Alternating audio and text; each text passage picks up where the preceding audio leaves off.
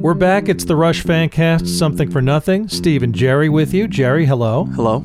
It's a couple weeks now since Neil left us, and we decided for the next couple of podcasts we'll read some more emails that we've been getting from you at therushcast@gmail.com. Lots of great emails coming in just with thoughts about Neil. So we figure we share those with you before we give you our regularly scheduled episode. Yeah. So, Jerry, why don't you start us off? What you got? Well, I have an email from Derek. His handle on Twitter is Derek Wonders Why, in case you want to follow him. Yeah, we should. He says, I've been a fan of the band for 37 years, and I realized I had to do a little digging to figure this out. And from listening to your podcast about Neil, I think I can put this into words. While Steve has emphasized the importance of seeing Rush live, I was already a passionate, over-the-top Rush fan well before I saw them in concert. In 1982, I only had cassettes. And it wasn't until their next album, Grace Under Pressure, that album lyrics were printed in the tiny cassette inserts. I didn't know that. Oh, wow. Yeah, I guess they didn't have the cassettes. Huh. The game changer for me was the Signals tour book. You never mentioned Neil's writings in the tour books in your podcast, but they remain my prized possessions of the band, thanks to his essays about making each of the album. You know why we never mentioned it? Because I couldn't afford to buy the tour book. That's true. I never bought the tour book. I never bought the tour book. I wanted to. Yeah. I always bought a cheap shirt in the parking lot on the way out. Yeah. $10. $10. Sorry, I didn't mean to interrupt you. So poorly designed, those cheap shirts. Yes. He did this since the Permanent Waves tour book. The first time I read the essay about the making of Signals, I was blown away by how seamlessly Neil knocked himself off the rock pedestal to become a regular guy. In other words, the world's greatest drummer became relatable to me. Under the spell of this humble Neil-omancer, see what he did there? Yeah. I began the process of something that I'd like to think most Rush fans have gone through for every Neil song. I read and reread his lyrics while listening to the music of that song, and without the music. And most of all, I did this alone. Looking back, the solitary act of making sense, reflecting and absorbing, and sometimes researching Neil's words was sacred to me when I got into Rush, and continued ritually for every album that followed. This is the part of me that relishes the lyrics of the songs like Time Stands Still, Resist, Faithless, and Free Will to this day, and enjoys the published works and essays from the tour books and later. While listening to your podcast earlier today, I realized all of this and figured out what it was that went numb. Upon learning of Neil's passing, the 14-year-old boy in me lost an old friend who would come by to discuss his perspective that inspired me. Yeah. I feel like it's more like an uncle, Yeah. That's the way I'm looking at it. I remember when my dad died, it's not like that, but it's kind of like a fun uncle that you had. Yeah. That's what it felt like to me. A family member. Yeah. Like we said. Yeah. And you know what I had forgotten? He mentioned the tour books, which we didn't know about because we didn't have them. But do you remember before every show, the music that used to play before Rush came on? Yeah. Did you know that Neil created those playlists personally? No. Yeah. I was listening to an interview on Sirius XM that they were playing on the Rush channel.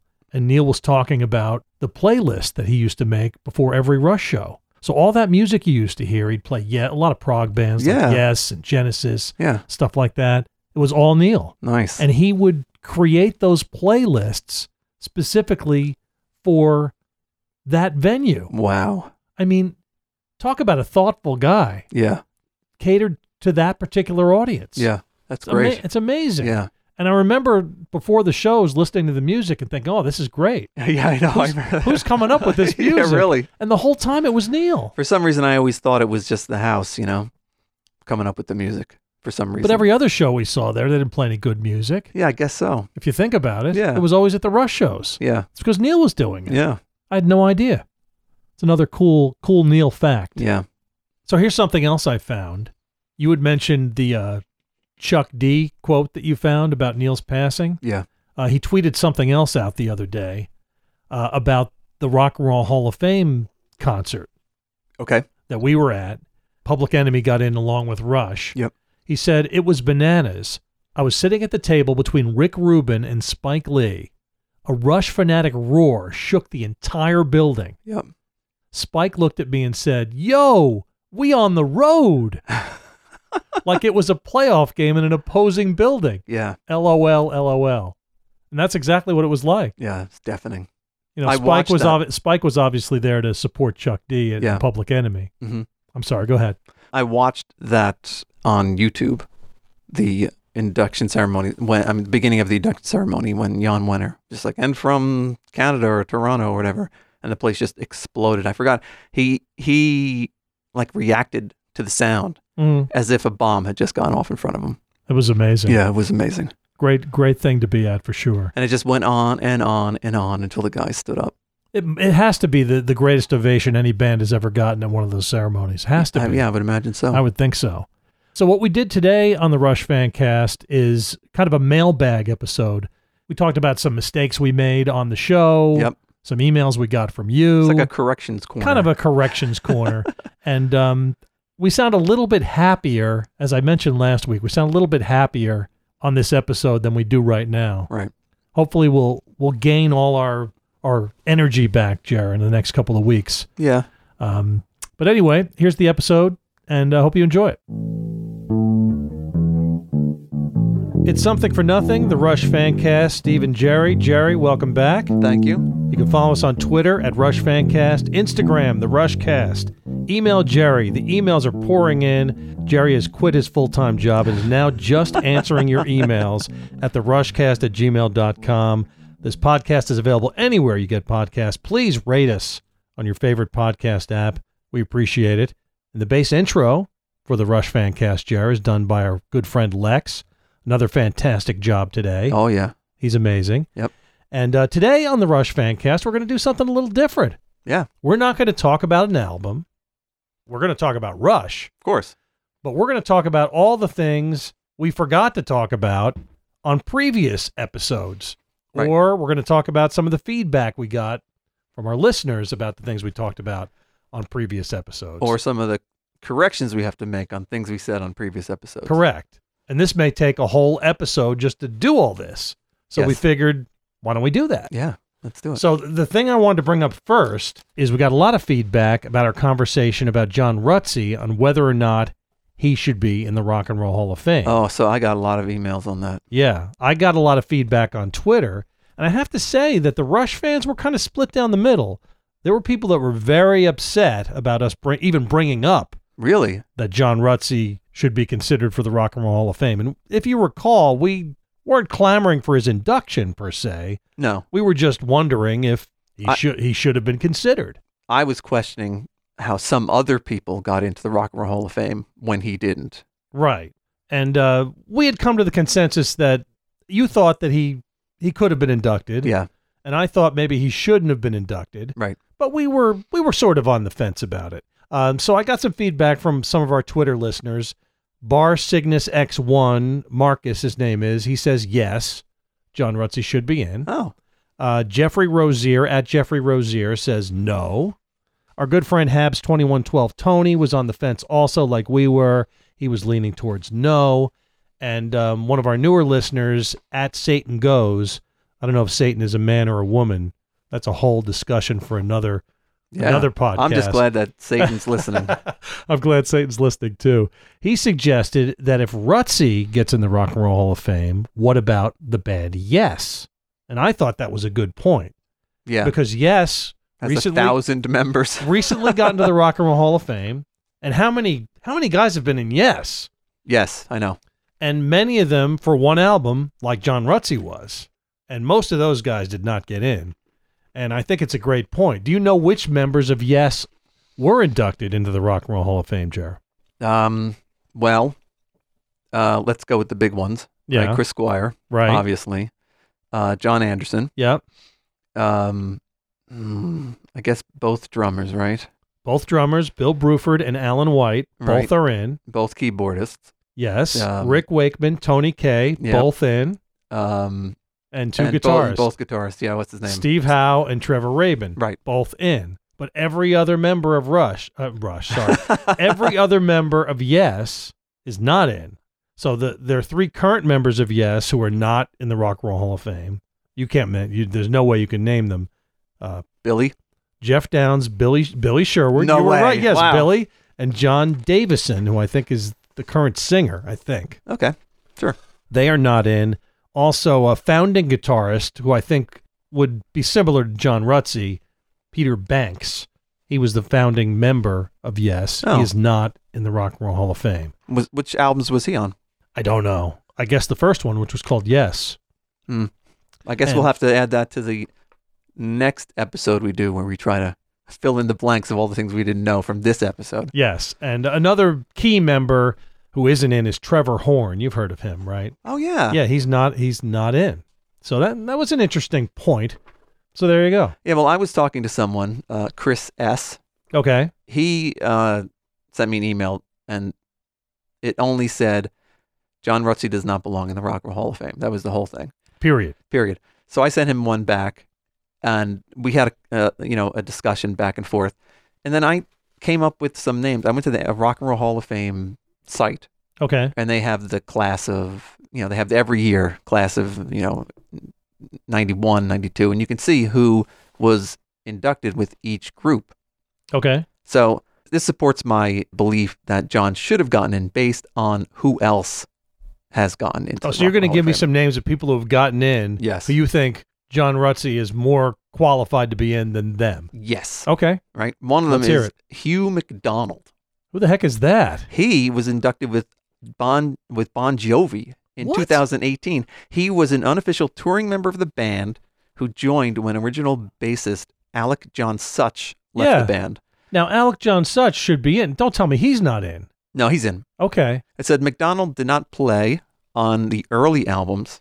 Okay. Any album that Bon Jovi would have gone into the Rock and Roll Hall of Fame for, he did not play on. And he wasn't a member of the band. And he didn't officially join the band until 2016, which was 2 years. And what has Bon Jovi done since 2016? Right, but he didn't get in until 2016, which was only 2 years before they were inducted. See, So- I'm going to agree with you. Right. If that guy's in, John Rutsey should Right. be in. How about Gary Valentine? How about Gary Valentine? He was inducted along with Blondie, even though he left the band in 1977. Now, how many years was he in Blondie? I don't know. But he didn't play on the band's most classic album, Parallel Lines. Okay. So the Blondie had 2 albums before that, before Parallel Lines. And he played on those, but he didn't play on the album that really got them into the Rock and Roll Hall of Fame. They had like 4 albums after that, right? The Parallel Lines, Eat to the Beat, Auto American, and another one. Those were the Blondie years where people were like, this is Blondie and they're great. Right. He wasn't on those albums. Interesting. You got more? I do. Cliff Martinez. Who the heck is that? He played on the first 2 Red Hot Chili Pepper albums, Really? and he was inducted with them. And what did he play? Guitar? Yeah, he played guitar. It was an extra guitar player. Maybe he played drums. Damn, I should have looked that up. Next time. Next time. Also, John Klinghoffer. He was inducted with the Rock and Roll Hall of Fame. He played on 2 of the late era, like 2 more recent albums as a guitarist.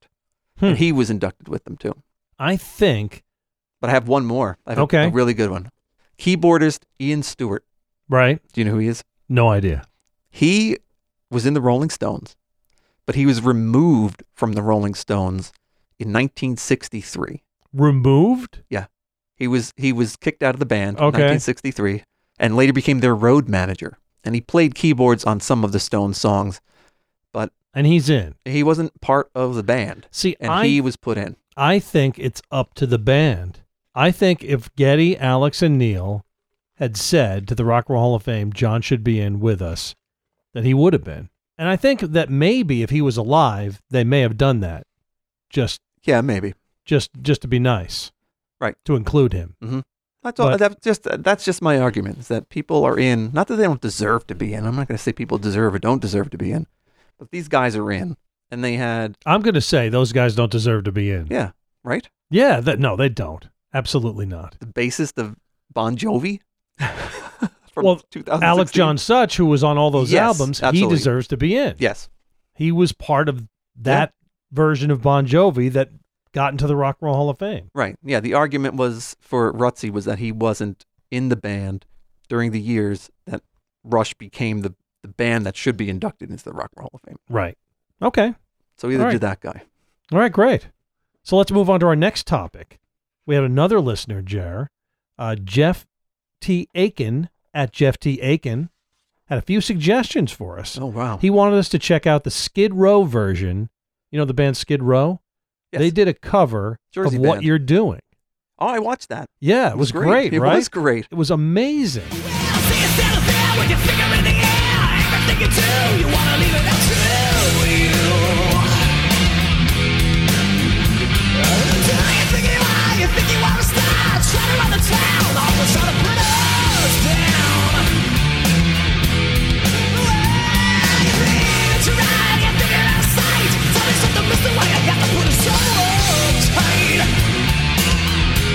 If there was a band that's, I mean, if Skid Row is going to cover any Rush song, that's the song for them to cover. It's great. Absolutely. It was great. And what's the name of the singer of Skid Row? Why can't Sebastian I think Bach. Sebastian Bach. He was featured in Beyond the Lighted Stage Yes. all over the place. He's Yes. a huge Rush fan. He is.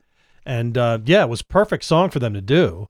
And just really great. And Jeff also chimed in about our conversation about Rivendell. Uh-oh. Remember we were asking if anybody... Oh, the Tolkien thing. The Tolkien thing. Well, he didn't say he liked Rivendell because of that. He said he liked Rivendell because he plays Rivendell to go to sleep, which I thought was pretty cool. Like every night still? Yeah. He plays Rivendell to sleep by. So instead of like a white noise machine, he's listening to Rivendell? Yeah, I think it's great. It's not a ringing endorsement for the for the song itself. I just thought that was funny. Yeah, that's a reason to like a song. Sure, why not? Yeah. So you might remember Okay. on 2 previous podcasts, we mentioned the guy who wore all of those patches on his jean jacket. I wanted to mention this too for probably a different reason, but go ahead. Okay.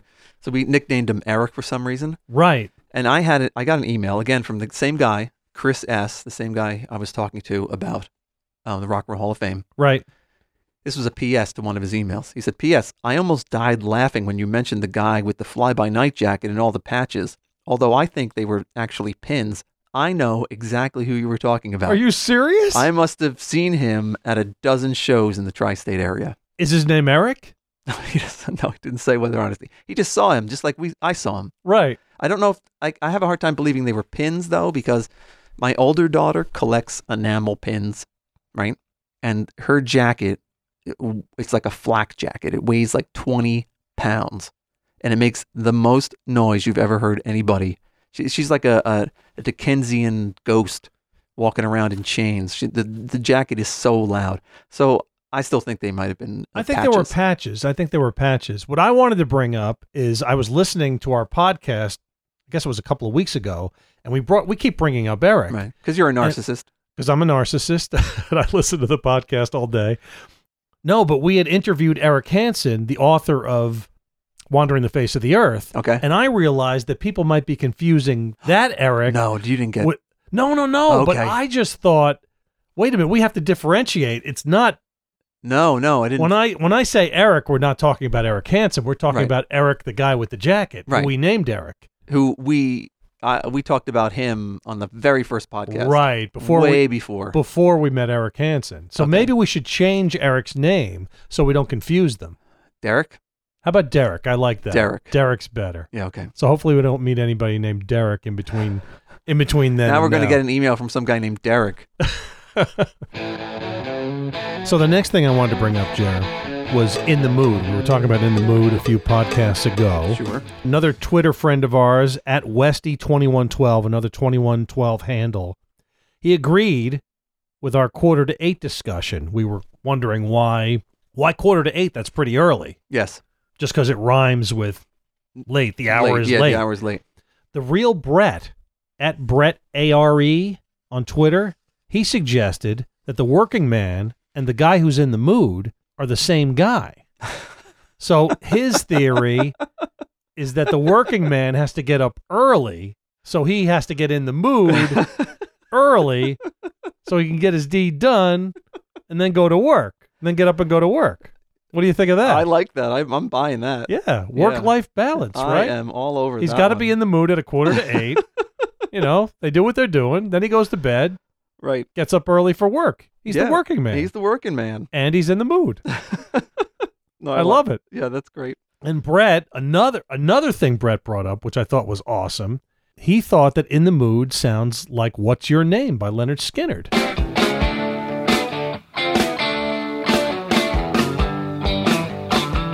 Well, it's 8 o'clock in Boise, Idaho.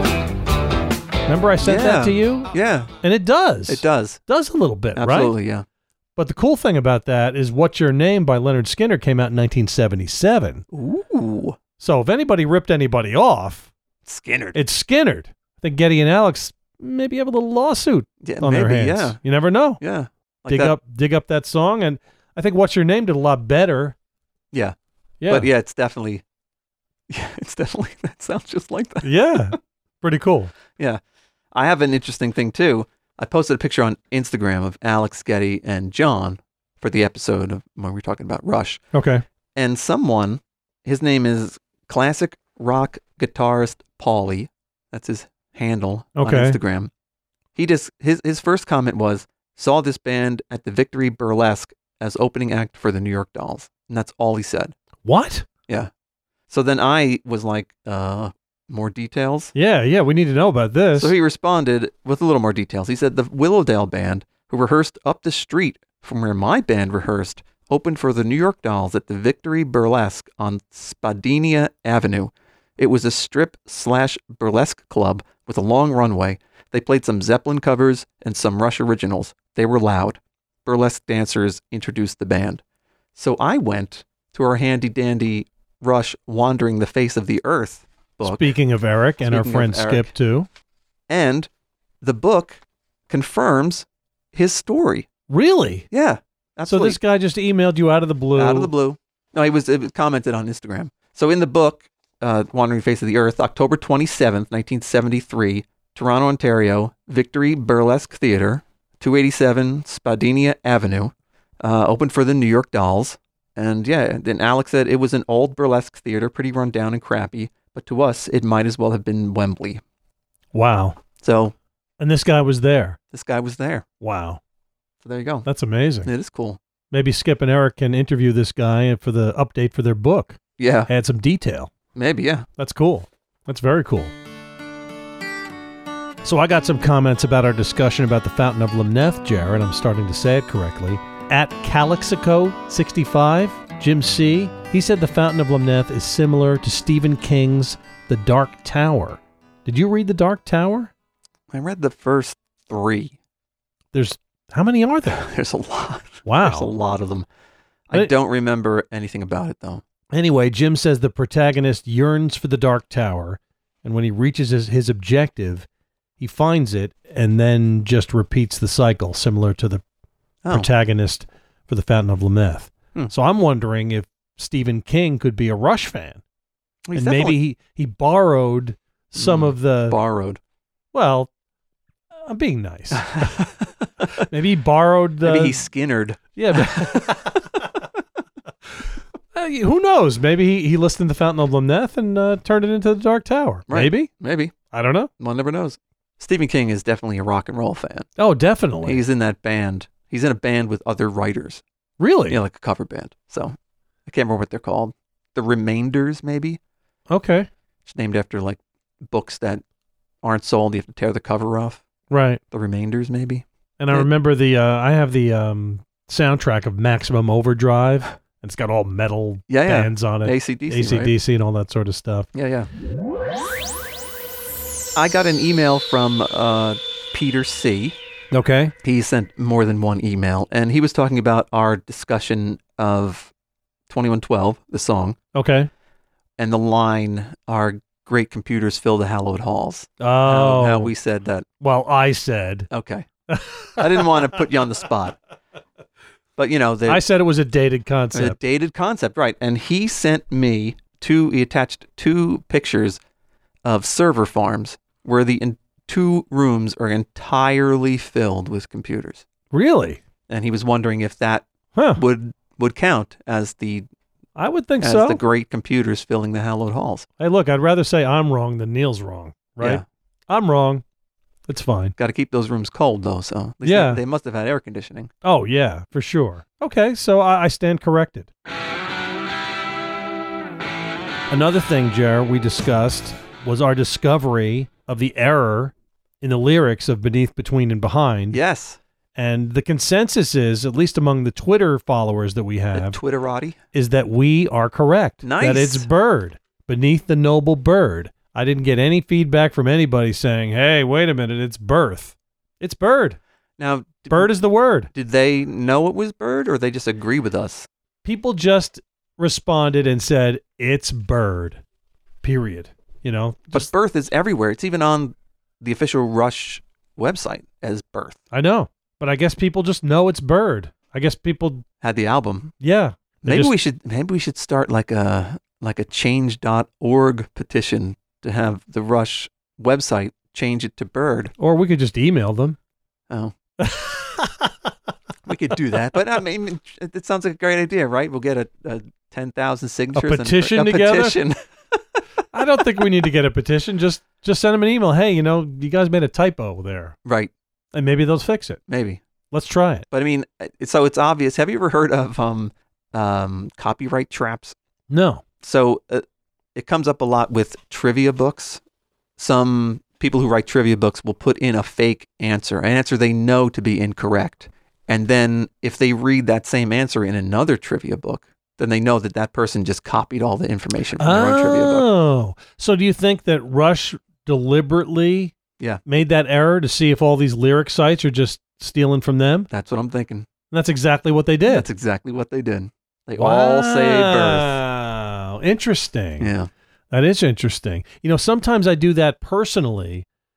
No, seriously, really? like if I sign up for something, I might spell my name wrong to see who they sell my name to. And when I get mail with that same misspelling, I know Wow. where it came from. So are you tracking these? Do you write Well, down? Not really. I'm not really keeping Spell track. Stephen with two But F's? just as a goof, I do it just to see if I end up getting mail later on with the misspell. And you do. Oh, absolutely. Hmm. Yeah. Interesting. I just thought it would be fun to do to see what would happen. Yeah. And it happened. And it happens. Absolutely. So I have something, Steve. Okay. In one episode, we were talking about the Jefferson Bible. Remember what episode that was? Jeez, I don't remember. I don't remember it That either. must have been one of the early ones. It might have been the early ones.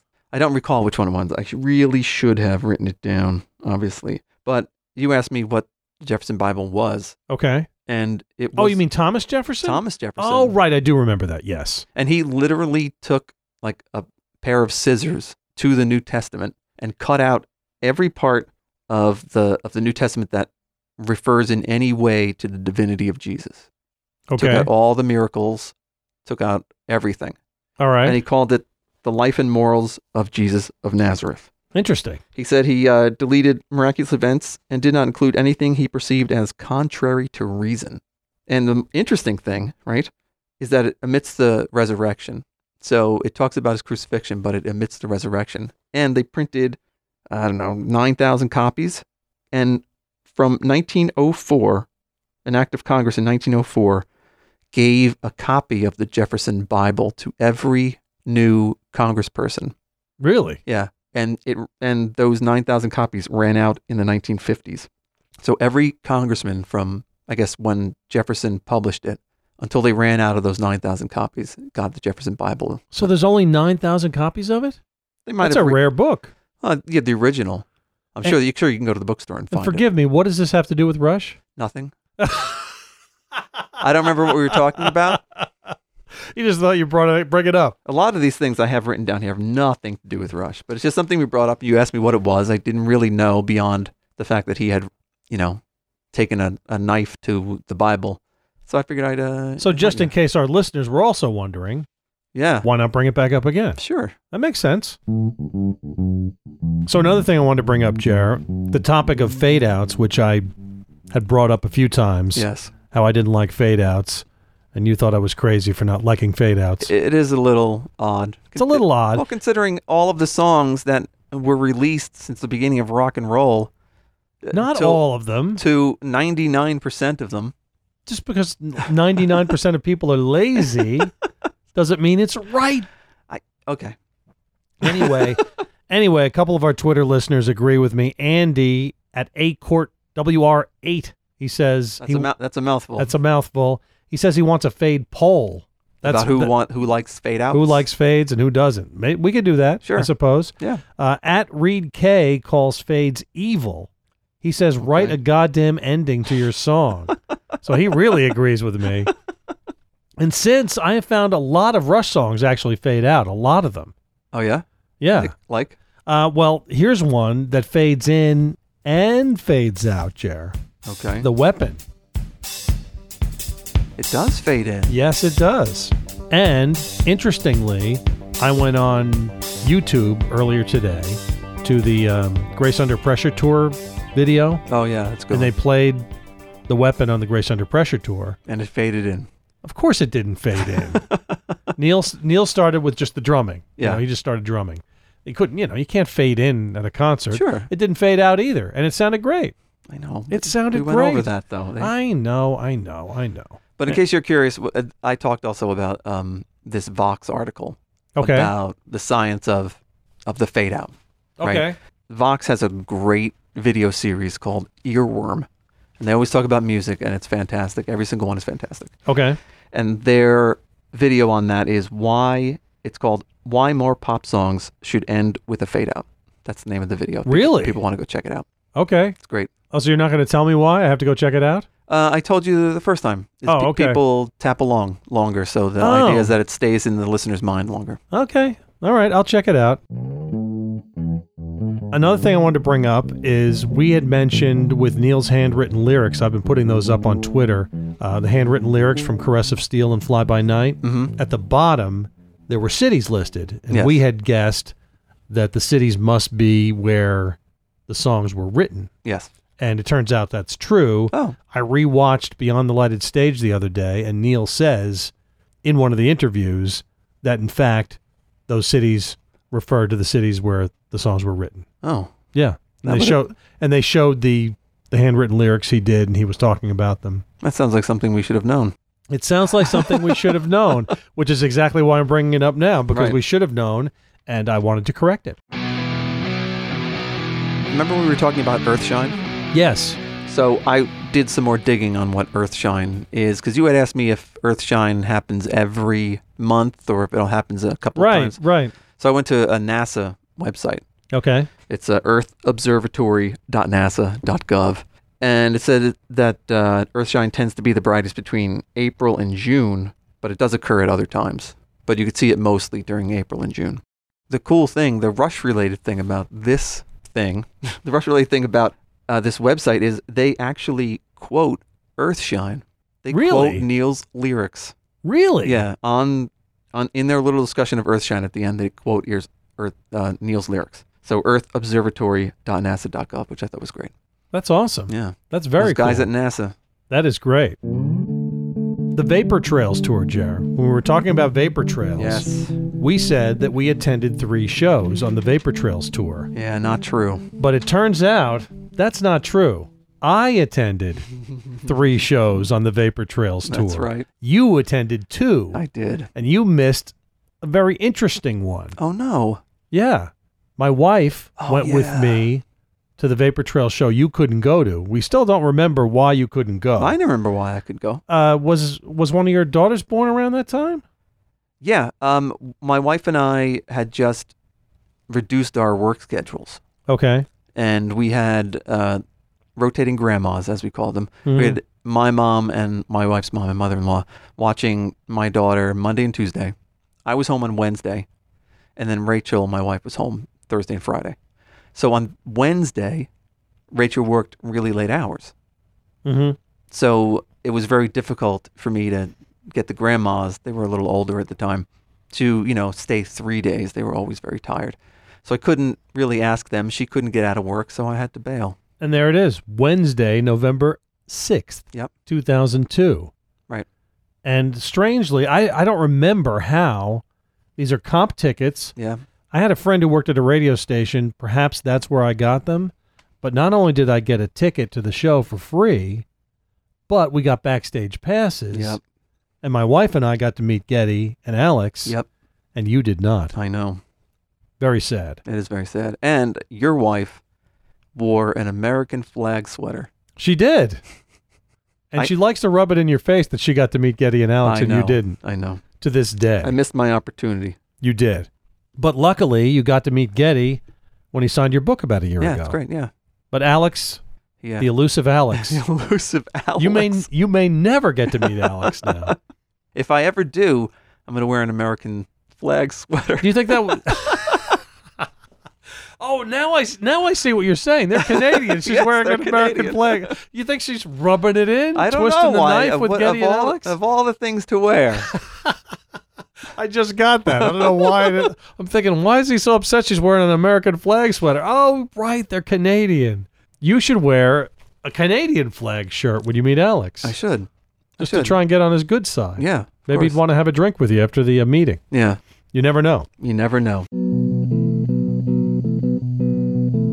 Speaking of Geddy signing his books, we were talking about his signing in New York. Right. And how you walked by the Barnes & Noble all the time and you saw people waiting at like 6 o'clock in the morning. Yes. And you said that who would wait for Billy Idol at 6 o'clock in the morning? And I said... I was wondering. And I said, for his book, Dancing with Myself. And you said, is that the name of his book? And I said, no, I don't think so. No way. It is the name of his That's autobiography. the name of his book? Are you kidding me? Nope. Well, it should be. Of course. What else are you going to call That's it? great. Well, Yeah. not only were we right about that, I was wrong about the bookstore. Yeah.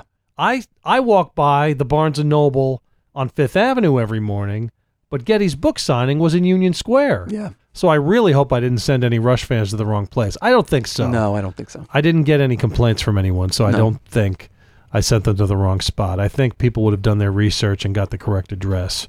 But I apologize if I sent someone to the wrong place. But They're still standing there waiting for Geddy to show Well, the up. good thing is if you showed up at 6 o'clock in the morning on Fifth Avenue, That's right. you have time to get to Union Square. It doesn't take that long. The Presto Tour we talked about not too long ago, Jer. I mentioned the 3 shows we saw in 6 days. Yes. And I wanted to mention, or have you guess, now I paid for all 3 of those pairs of tickets. How much do you think all 3... All 3 total. Total. Just your 3 tickets. How much did they cost? For the Presto Tour. This is 89, 90? Yeah. Oh, man. Total. All 60. $68 total for all 3 tickets.